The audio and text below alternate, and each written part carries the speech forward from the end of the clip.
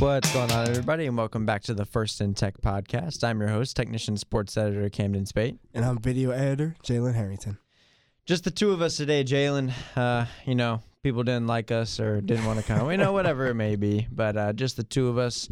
We're going to get to some NC State football as we always do. But first, as we will every episode, we're going to talk about something from the sports world. And, I feel like you might be able to guess this one, Jalen. We're going to go to the NFL here, and we're going to talk about Myles Garrett. A really wild scene there in the Browns and Steelers game. For those of you, if you didn't see, basically Myles Garrett, I don't think it was a sack. I think Mason Rudolph did get rid of it. But Myles Garrett kind of took him to the ground, and then Mason Rudolph tried to pull his helmet off. Right. And then Myles Garrett kind of freaked out and pulled his helmet off. Right. And then after a little bit of a tussle that was kind of moving back toward the end zone, Myles Garrett decided it was a good idea to hit Mason Rudolph over the head with his own helmet. Right. And that's kind of where things really escalated, and there was some punching and some kicking, and it wasn't a good scene. As one does. Punch and kick. So, first, what was your take when you first originally saw it, and what might the penalty be for Myles Garrett? Right. So I was watching that game actually. In Witherspoon Student Center. Shout out to Technician. There you go. And I go, the game's out of hand. I'm just gonna leave and go home. So as I'm walking back to my residence hall, Wood Residence Hall, shout out to Wood. I see in our group chat, oh God, Myles Garrett, blah blah blah, and I'm like, NFL fights are pretty boring. So for the most part, right? I was thinking there was some tussling, there was some shoving, right? Then I watched the video and I'm like, oh boy, is right. And I won't lie to you, my first instinct was a little bit of victim blaming. Okay. Mason Rudolph. No. Mason Rudolph. You don't have a helmet on, dog. You have a fair point. Here's my thing. I enjoy fights. I'm a fight connoisseur, okay? I remember, the rules around fights. And one of the rules of fights is once you start a fight, anything can happen. There are no rules in fights. So Mason Rudolph, when you have your helmet torn off, okay, and the other guy's getting held back, if you start running at someone who has a helmet off, is holding your helmet, and you are defenseless, what do you think is going to happen? What's the best case scenario there? Are you going to hit Mason Rudolph in the head with your closed fist and knock him out while he has a helmet on? No, he's going to hit you in the head with your own helmet, and you're going to be lucky to not be knocked out. It's crazy. No, it was a little interesting because of the fact that he decided after his helmet was ripped off to then charge at Garrett, who was being pinned back by two offensive linemen. So it's not like he was in any immediate danger. But he decided to charge at him and start yelling at him, and then what do you think you're going to happen? You just got hit with your own helmet. Usually quarterback's supposed to be, the smartest guy on your team. I want to know Mason Rudolph's Wonderlic score because that was extremely dumb. There was no way, there was no scenario in which Mason Rudolph won that confrontation because you're running at someone who is defended while you are defenseless. Yeah, I was watching in my apartment, and I turned it off like 2 minutes before. Yeah, turned it off to the I think UNC was playing Pitt. It was in overtime. I was watching that game. My roommate comes storming in. He's like, "Yo, you watching the game?" I'm like, "Yeah, it's on right here." He's like, No, the NFL game." I'm like, "What about it?" So I turned back to it, and as they're watching the replay, and I was losing my mind. First of all, there was tussling from both sides while they were on the ground. It almost looked like Mason Rudolph went first, kind of going at his helmet. Yeah. Not sure why he was trying to take Myles Garrett's helmet off for whatever reason. And then in retaliation, Myles Garrett kind of freaked out and took his helmet off. Yeah. And then the offensive lineman obviously came to defend their quarterback. And then the quarterback ran up, smacked over the head. wild scene. Not a great night from Mason Rudolph. I mean, he No. throws 4 picks. No. He's getting sacked again, and he manages to And the ball the thing out. that kind of sucks is that no one knows the Browns won the game. Yeah. Nobody knows. Well, the 'cause Browns who won in the cares? Brownsiest fashion ever, which Exactly. is making their win really a loss with that whole. And it was a loss because the NFL came out and said Myles Garrett will no longer be playing for the rest of this year. Yeah. And I believe he's meeting with, Roger Goodell and the NFL, this week or fairly soon. Do you think that there will be a punishment longer than just this year? I don't think so, and I'll say that honestly because of how durable Mason Rudolph's skull is. If He's we had taking some hits, bro. yeah, no, seriously. If we had a situation where Myles Garrett hits him over the head with his helmet and Mason Rudolph goes down out, That's a not moving, That's a big problem. if there's a situation where he splits his head open, right, we're looking at something very different. This is a bad look, but It is. Mason wasn't really hurt. He was extremely coherent when he was talking to the press afterwards. He did media afterwards, So I think it was as good as something like that could have gone for Myles in terms of not causing too much damage. And I think once he sits for the rest of the year, he can come back next year. Yeah, I agree. I don't think he should play this year, and obviously they made that clear pretty quickly. I don't think it really deserves anything more than that. It, like you said, there wasn't any significant injury. Mason Rudolph did kind of start it at least on that play. I don't know if there was more talking during the game or more instances of, whatever happened, but Mason Rudolph did play a part in instigating the start of that. And while Garrett definitely shouldn't have freaked out, and in no way am I defending his action, there is a little bit of blame on both sides. Right. So, but wild scene there. We'll see what happens with Garrett in the future. But let's move on to NC State football, which has been kind of also a disaster, as that play was. Obviously, NC State hosted Louisville, another night game. Was it 7:30 or 8? I forgot. 7:30, yes, sir. Carter Finley, nice and cold. Quite again. It was quite cold. It was awful. No, you up in the press box. I know you were feeling nice and spiffy up there. Yeah, I was a little upset. So I sit in the press box, sit on the front row. Yeah. I'm closest to the glass, so it's the coldest part of the press box, which is cool though, because it's It's still fine, warm, right? still insulated, Yeah, still warm. So I was thinking, I'll be fine. I'll get hot chocolate throughout the game, and I'll be straight. You got hot chocolate up there, too? They ran out of hot chocolate a little early. I only got 1 cup of hot chocolate. Dang. I was sad, man, but still, the cookies and the popcorn were hitting. Yeah, so it's all right. It's all good. Nice flex there. So it looked like, just for a minute there, NC State had a chance to win the game. Yeah. And it went into halftime with a 10-7 lead. Yeah. Well, let's not blow past the fact that NC State wasn't losing after the first quarter. Right. Now, true, they were tied at 0-0. Yeah, it's still tied, still, but not they weren't losing. losing. And really went into the half, in my mind, as I was sitting there in the cold, was that NC State could have played better. Oh, but you have a lead for the first time in who knows how long. You have a lead at the half. And it seemed like they were playing better than Louisville was at that point. And then the defense comes out and, obviously part to blame with the offense too for not holding the ball very long. Right. But Louisville scores 20 points in the third quarter. And at that point, the game is basically over. At that point, it's 27-10. It did get a little bit closer there at the end. Devin Leary had a drive going with about a minute and a half left. Ended up not being able to convert in the red zone on fourth down. Right. But so that would have made it a one-touchdown game with nobody in the stands. So I'm not sure if it really mattered. There was almost nobody there at that point, even though it was actually kind of close there for a minute. But overall, Devin Leary, 24 for 44, 243 yards, 2 touchdowns and a pick, got sacked twice. I thought he performed better. Yeah. And I think, remember we talking about it last week, where if there was a game that he was going to break out, it was going to be this one, because Louisville's defense had given up, 40, 50 points even in wins. So what did you see from up there in the warmth of the press box about Devin Leary? From Devin Leary, I did not see a breakout, right? Yesterday was definitely not a breakout, but it was encouraging. I think this was his first start with the completion percentage over 50. that's not good, but it is improvement, right? He went 24 for 44, 243 yards. You know, he had 2 touchdowns, one of which I do believe was in garbage time when they were trying to come back at the end of the game. He was all right, you know? Yeah.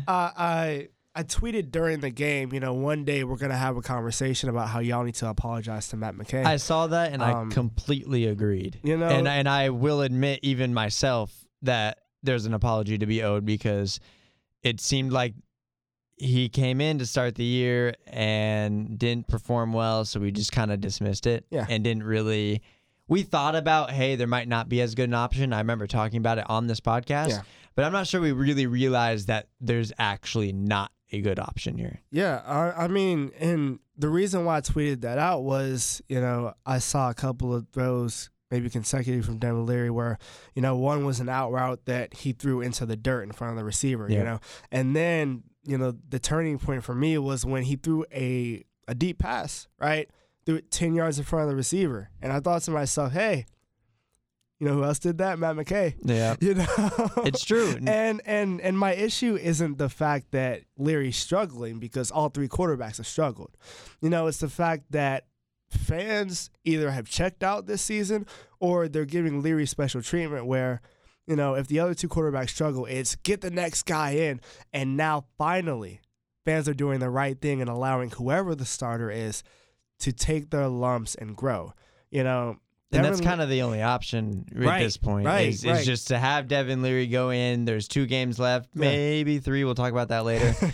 and really just see what happens in the last 2 or 3 games. Yeah, I mean, you know, NC State fans should understand by now, this is not going to be a turn the season around type of operation.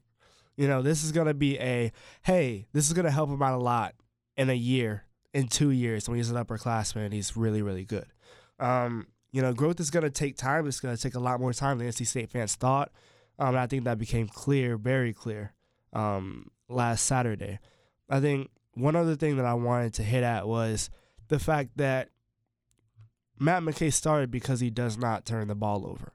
And that's exactly what happened in this game. I believe Matt McKay had 1 interception in his starts for the Wolfpack.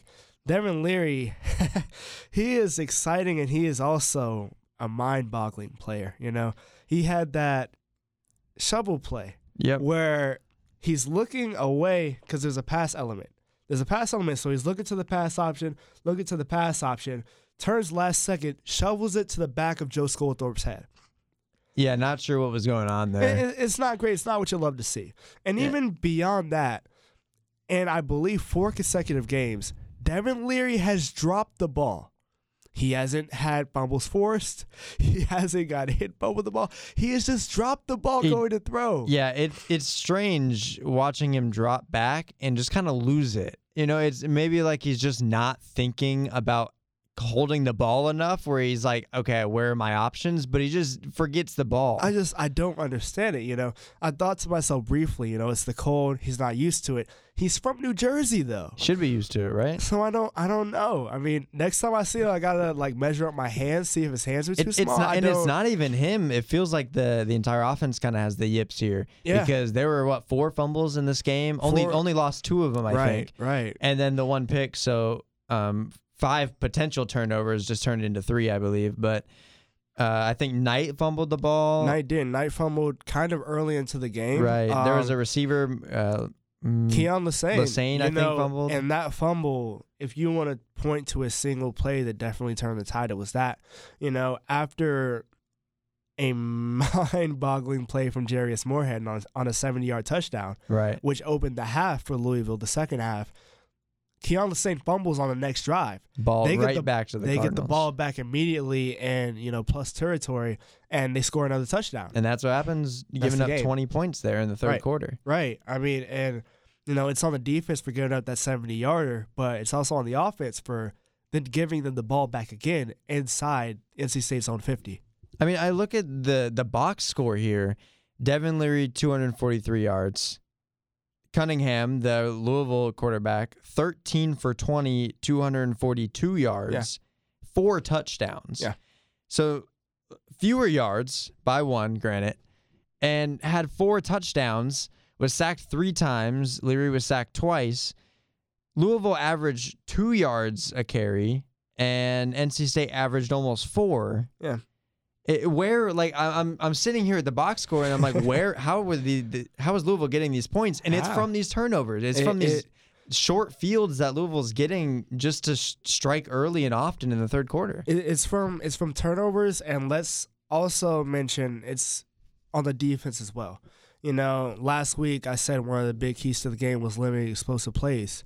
NC State did not do a great job of that. It did a decent job of that, but when Louisville hit, it hit. In the first half, NC State 3rd and long and cover 3, as State usually does. And Louisville has a cover 3 beater and beats cover 3 for, I believe, a 40-something yard touchdown on 3rd and 14. And Dave Doran addressed it after the game. He said, look, 3rd and long, we should be off the field. Absolutely. We should be off the field. And they were getting touchdowns on third and long. Then you have in the third quarter, on that 70-yard touchdown, they send a quarter blitz, and Jarius Moorhead I still don't know because I asked him about it after the game, and he gave me a wishy-washy response. Either they were not in cover 2, but the other 10 players thought they were. Right. Or somebody messed up. But Jarius Moorhead, allows Brock Miller to be one-on-one with the fastest receiver on the other side. That's easy 6. Yep. Even later, after Lassaine's fumble, Louisville had given the bunch formation looks early in the game. State responded the same way every time, and then they capitalized. It's defensive tendencies that are being exploited, and it's also the offense turning the ball over, in my opinion. I do want to say before we move on to the Georgia Tech game, James Smith-Williams had the kind of scary play there at the end of the game, collided with, I think it was the quarterback. Yes, for Malik Louisville. Cunningham. Right, so they, I guess, went head into head there. Both of them fell on the ground and kind of laid there. James Smith-Williams looked like he got knocked out. Not sure exactly what happened to the quarterback. He was able to get up fairly quickly, but James Smith-Williams stayed down for a while, was able to walk off with a little bit of help. So, hopefully he's doing better, and I'm sure in concussion protocol for this week. And I'm guessing we won't see him Thursday night against Georgia Tech is what I would guess, but I'm not really sure. He was not on the depth chart, Okay. so I would assume not. So now we're going to move on to that Georgia Tech game. Jalen, we will be making the trip down to Atlanta tomorrow, Thursday, the day this podcast comes out. And it'll be really interesting. It's a game between 2 of the bottom teams in the ACC. And it still matters for NC State here because of bowl eligibility. NC State has to win out, beat Georgia Tech, beat UNC at home to be bowl eligible. There's a chance that game against UNC at home will be 2 5-win teams, which will be real interesting to see. So Georgia Tech has really not fared well at all this season. Just recently on Saturday, Virginia Tech beat Georgia Tech in Atlanta 45-0. And then the week before that, Virginia beat Georgia Tech 33-28.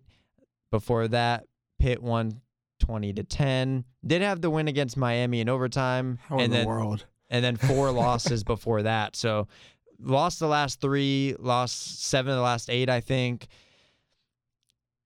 It seems like NC State should be able to win this game.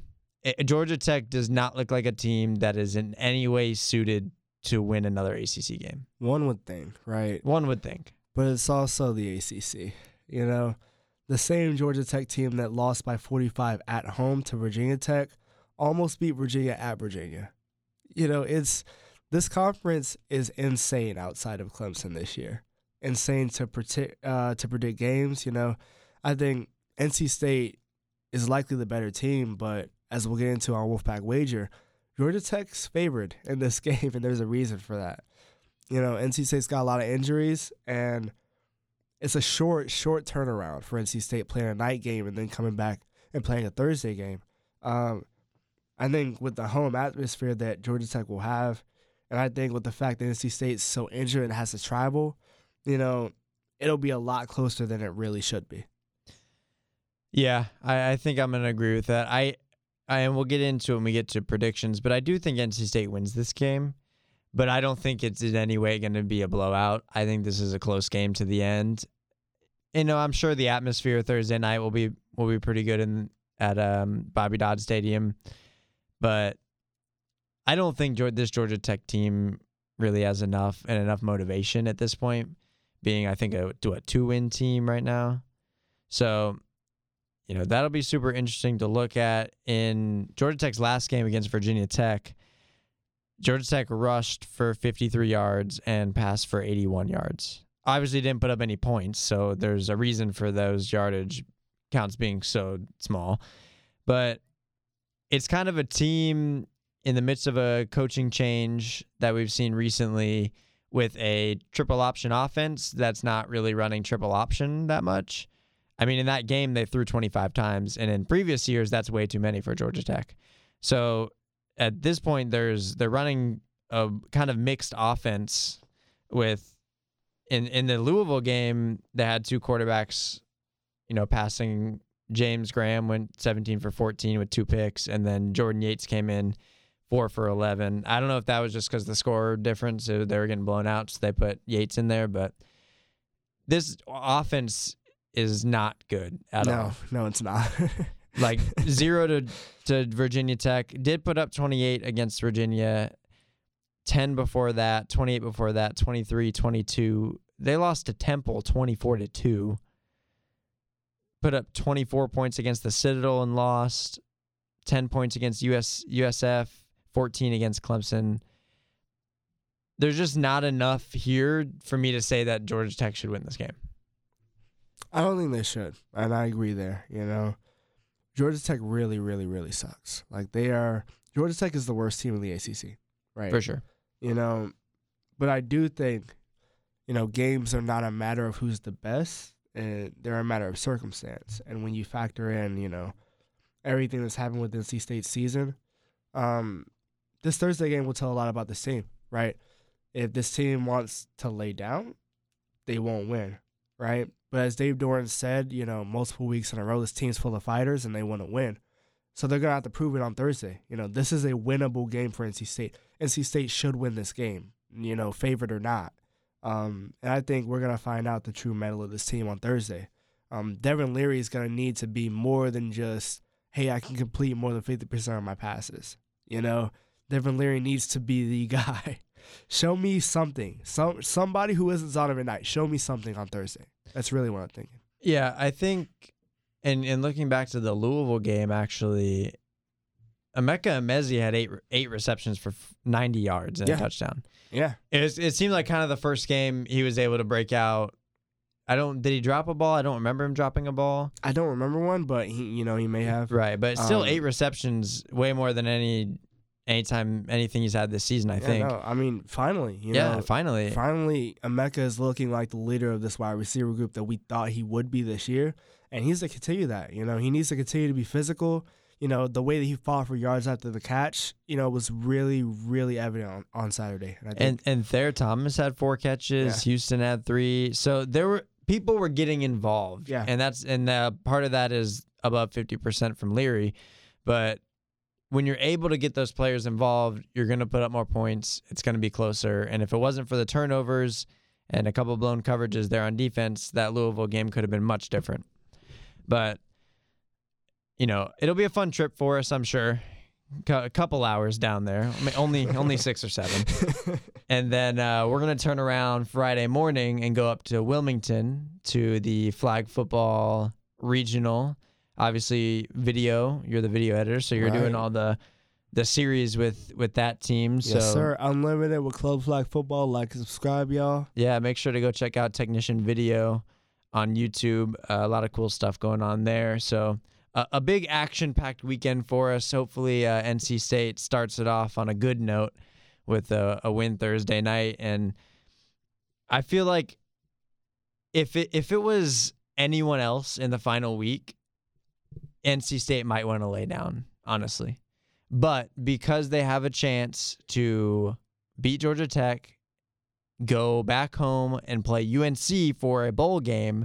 Got to beat Mac at home. There is motivation there. There has to be. And I feel like that is a little bit of a driving factor here when that game to end the season could be 2 5-win teams. And that would be obviously a massive rivalry match. So but I think that's really all we have for you guys today.